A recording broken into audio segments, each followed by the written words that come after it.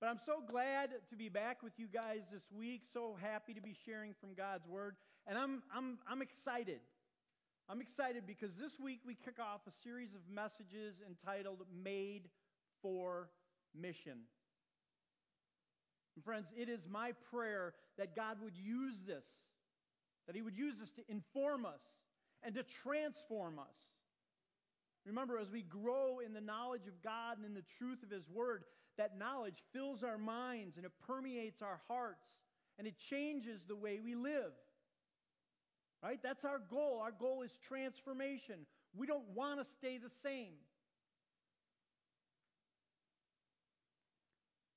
But when you think about the idea of being made for a mission, you may wonder, is this important?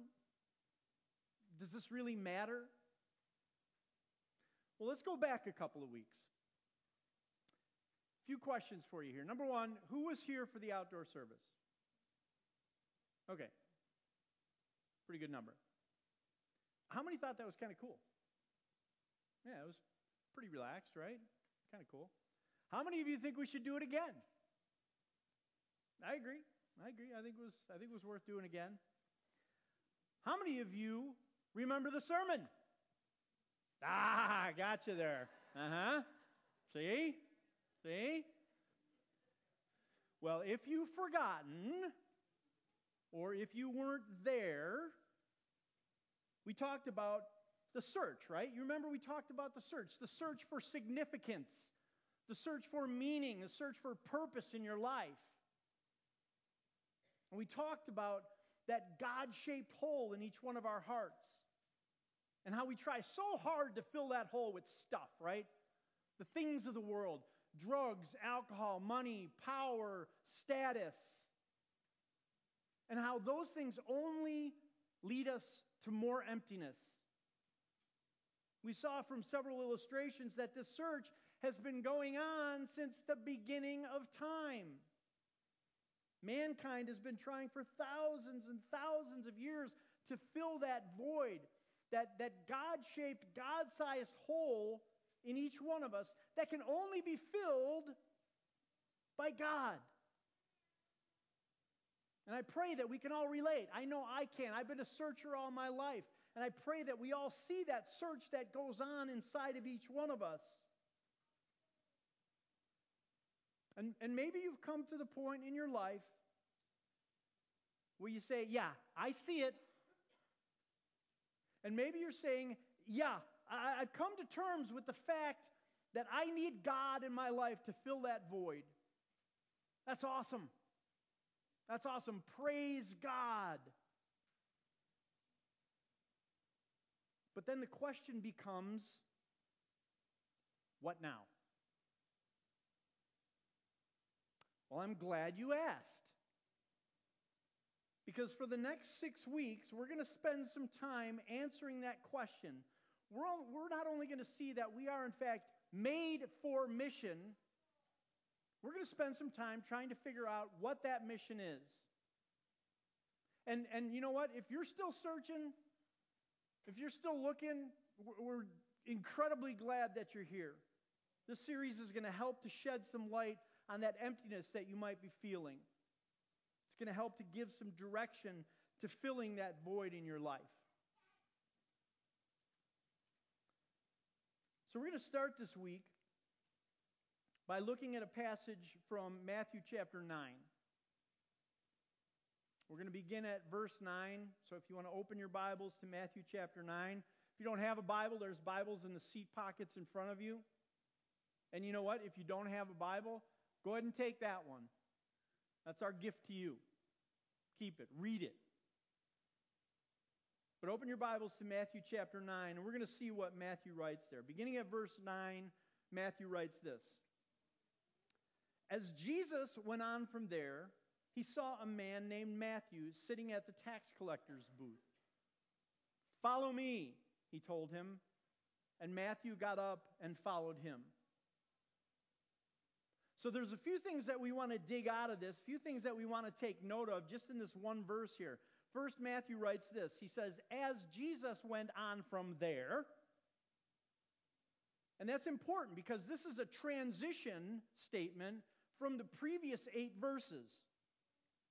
And in the previous 8 verses, Matthew has described a scene where Jesus angers the Pharisees. Jesus is so good at that. He loves digging at those guys and confronting their misconceptions. And he does that in this case by forgiving the sins of a paralytic. And the Pharisees, they say, this is blasphemy because only God can forgive sins. But then Jesus goes on to heal the paralytic. If there's any paramedics, you need healing, Paralytic, he heals the paralytic physically as well. But why is this significant? Well, remember who's writing this. Matthew is the one that's writing this. He's writing it in the third person, but it is Matthew writing this. So what he just described in those previous 8 verses, he had witnessed with his own eyes. He saw the paralytic get up and walk. But what was more miraculous is that Jesus forgave this man's sins. That's the real miracle. And I can't help but wondering if Matthew wasn't thinking in the back of his mind, could he do that for me? Another thing that we want to take note of here is Matthew's occupation. He was a tax collector. Now, on the surface, that doesn't seem to be a really big deal, although I'm sure no one is enamored with agents from the IRS. But back then, this was a really big deal for the Jewish people. See, tax collectors were considered traitors. They were considered collaborators with the Roman government against the Jewish people. Worse yet, they were extortioners because they were allowed to keep whatever they over-collected. See, a tax collector would bid against other tax collectors for the tax collecting contract. Okay, so for example, many tax collectors might have wanted the tax contract for a city like Capernaum. And that's where this happened. This all took place in Capernaum, which is a major commercial route. A lot of taxes being collected there. So the tax contract would be awarded to the highest bidder. And the collector would collect the taxes. He paid the Roman government what he promised them, but he kept the rest. So there was a lot of incentive for tax collectors to overcharge and cheat any way that they could, because it was all pure profit. That's how they made their money. And they made a lot of money. See, this was not a noble profession. These guys were cheats. That's why they were considered sinners. But Jesus sees this sinner sitting there. And he says, follow me. Follow me. And we may be tempted to think of this as kind of the same when Jesus called his first disciples. Back in Matthew chapter 4, Jesus called Peter and Andrew in the same way. He said, follow me. But those guys were fishermen, right? They were making an honest living. They weren't thieves. They weren't extortionists. Yet Jesus called them all the same way. It didn't matter who they were or what they'd done. He called them all the same way. Follow me.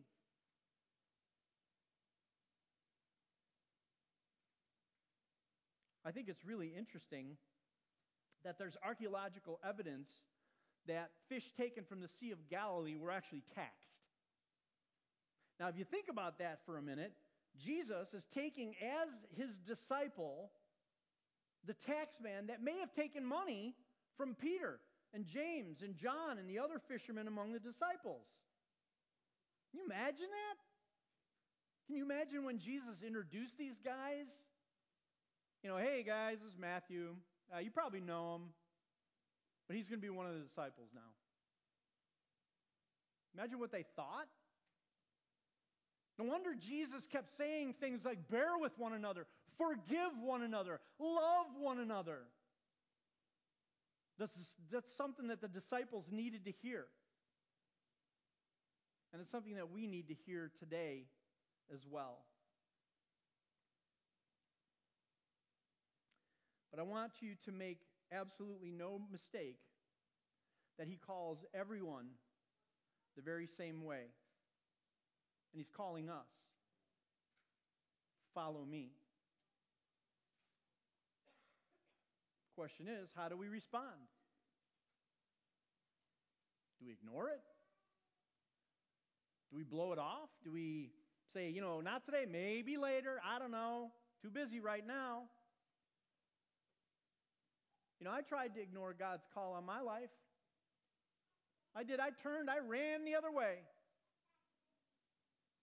But God is persistent. If you don't believe me, look at where I'm at today. See, God doesn't give up on you.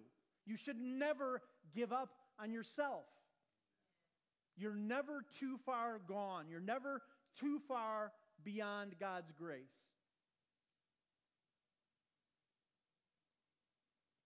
So let's look at what Matthew did to this call to follow. What did he do? He got up, right? He got up and he followed Jesus. He left this lucrative job that he had, knowing that he could probably never go back. He gave it all up. Now, the fishermen, they gave up everything as well, but they had a fallback position. They did. Because if things went bad, they could go back to fishing. Right? And when things did go south, what did they do? They went back to fishing. They saw their rabbi crucified, hung on a cross, stuck in a tomb. They went back to fishing, the only thing that they knew. Until they saw the risen Christ, right? I mean, that changed everything. See, the bottom line is this: to obey Jesus' command to follow, it requires absolute commitment. We need to be willing to give it all up. It's a remarkable act of faith that Matthew did what he did. The other thing that we see is that it requires us to go from sitting to moving, right? What was Matthew doing when Jesus approached him? He was sitting, doing nothing. But in order to follow Jesus, he had to get up. He had to get moving. And the moment Matthew got up and started moving, he was on mission. He responded. How about us? Is Jesus calling us really to the same mission? Yeah, absolutely. And it's going to require us to step out in faith, even if it's uncomfortable. So as we read on, we see how Matthew began to live on mission.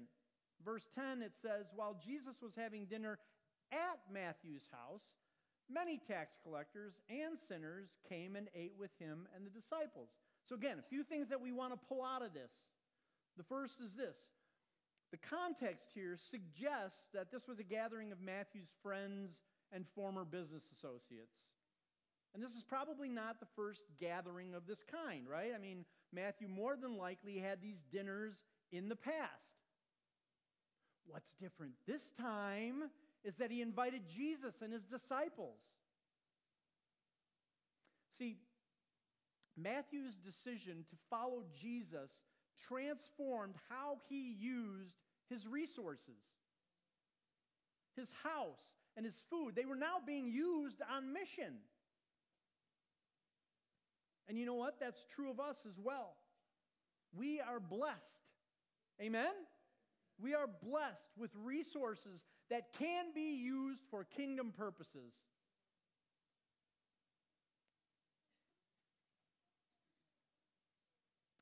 See, when we choose to follow Jesus, we look differently at our possessions and our finances.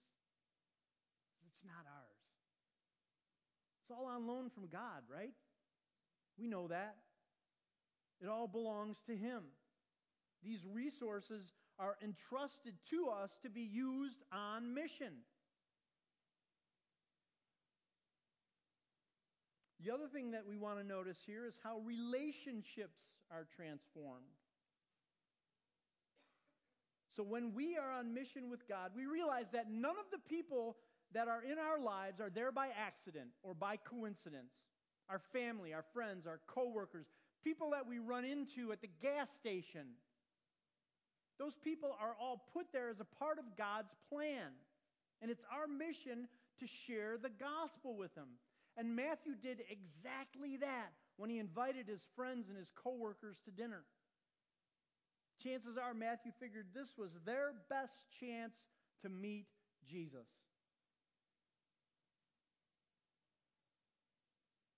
What about us? Are we investing our time and our resources into people who need Jesus? Matthew did. And he invited Jesus to join them. And Jesus accepted. And what we see here is Jesus' mission, right? Jesus' mission to reach the sinners of the world, the marginalized, the criminals, the lowlifes, the least, the lost, and the broken. Jesus wants them all. And of course, Jesus' actions catch the eye and the ire of the Pharisees. In verse 11, Matthew writes, "When the Pharisees saw this, they asked his disciples, 'Why does your teacher eat with tax collectors and sinners?'" The Pharisees are offended. They can't believe this is happening because sharing a meal, especially in a public setting, implies acceptance. They see that Jesus is accepting these sinners. And sinners, that could mean nearly anything, but in this context, it probably refers to people who are not observing Jewish food laws or laws for ritual purity, things like that. And it's interesting that the Pharisees complained to the disciples and not to Jesus. Chances are they were afraid to engage Jesus directly, or more likely, they'd chosen not to go into this house for fear of being declared unclean. Pharisees couldn't mix with sinners. Can't do that. Then you would be unclean. But they're forced to ask their questions of these disciples that happen to be near them. But you know what? What they're doing is they're ridiculing Jesus. They're ridiculing for associating with sinners, breaking these man-made laws. Did Jesus care? Clearly not, or he wouldn't have been in the house eating with these sinners. Jesus didn't need and he did not want the approval of the Pharisees. He didn't need the approval of man. He was on mission. And I'm betting it didn't matter to Matthew either, or he wouldn't have invited Jesus. See, there's a point here. Because if you choose to follow Jesus and join him on mission, you should not be surprised if you're ridiculed or even persecuted. You should probably even expect it. But if you're on mission for Jesus, you won't care. You may even rejoice. Later in the Gospel of Matthew, in chapter 5, earlier I should say, Jesus says, "Blessed are those who are persecuted because of righteousness, for theirs is the kingdom of heaven. Blessed are you when people insult you, persecute you, and falsely say all kinds of evil against you because of me." Now that doesn't sound like much fun, does it? Insults, persecution, evil said against you.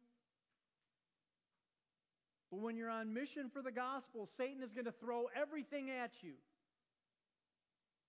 And I know, I understand that it's natural to want to fit in, right?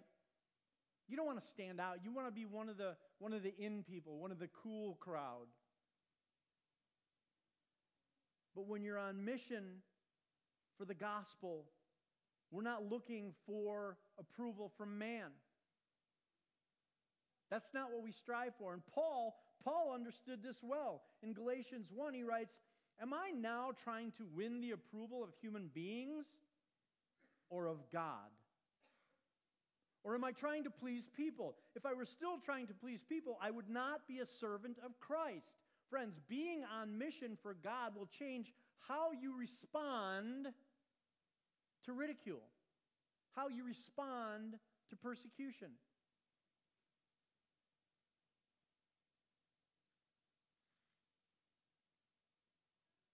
As we start to wrap up this story from Matthew chapter 9, we read in verse 12 that Jesus overheard the Pharisees. He was the one that heard them, and he heard them challenging his disciples. And he says, it's not the healthy who need a doctor, but the sick. And what Jesus is saying here is, I came for the benefit of those who need salvation. The irony is that the Pharisees needed Jesus just as much as anyone else. But their religious pride and their arrogance blinded them to their need. See, the Pharisees were supposed to be the doctors. They were supposed to care for the sheep. This was their job. But they wanted to avoid all contact with sinners, with the sick people that they were responsible for. You know, in their own kind of twisted way, they did want sick people to get healthy, but they wouldn't risk getting infected themselves. It'd be like a doctor working in a COVID unit. You have sick people that need treatment, but the doctor's not going to go in there for fear of getting COVID. So those patients are not going to get the treatment that they need.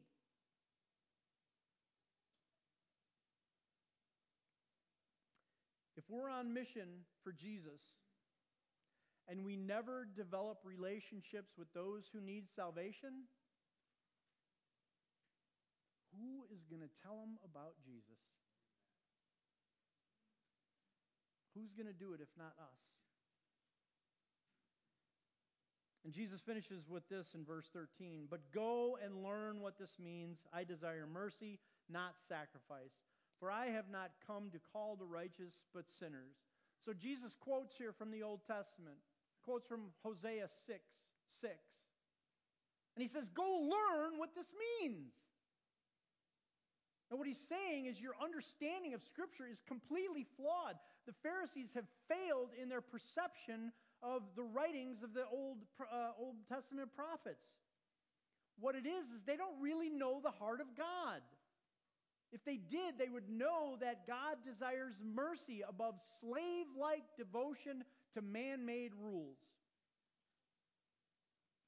And Jesus is saying this to men who think they know it all already. No wonder they couldn't stand him. No wonder they wanted him gone. No wonder they wanted to kill him. He was a threat to their authority.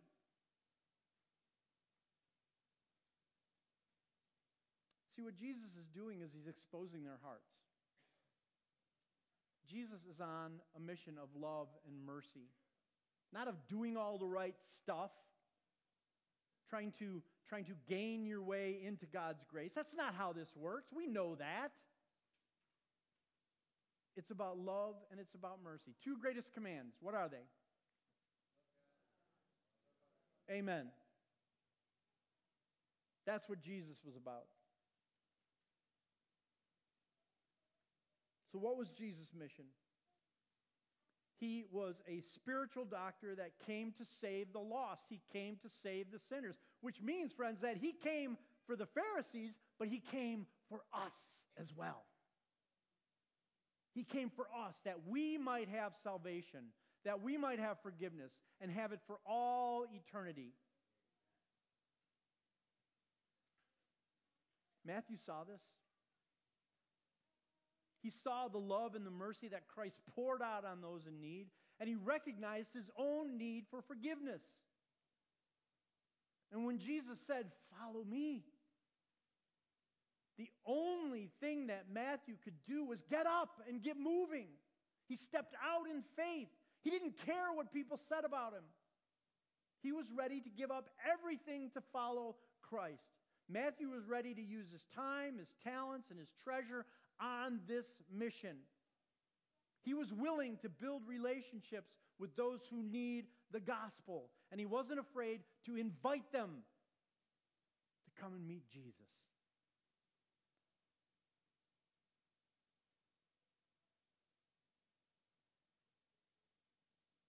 Friends, we're made for mission.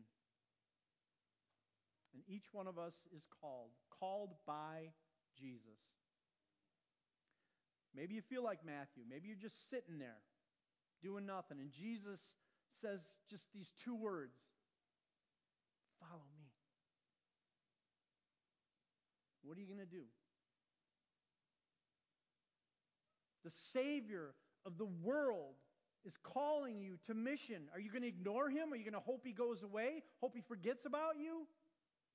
Or are you going to get up and get moving and step out in faith and make a difference in the world that needs the gospel so badly?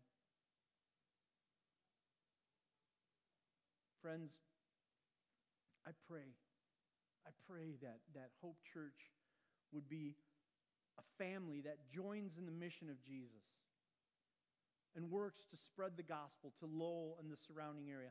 Let's work to see lives changed because Hope Church cares. Let's choose to follow him. Let's pray. Father God, we come to you and we praise you. We thank you for the salvation that we have through Christ our Savior. We thank you for the sacrifice, Lord.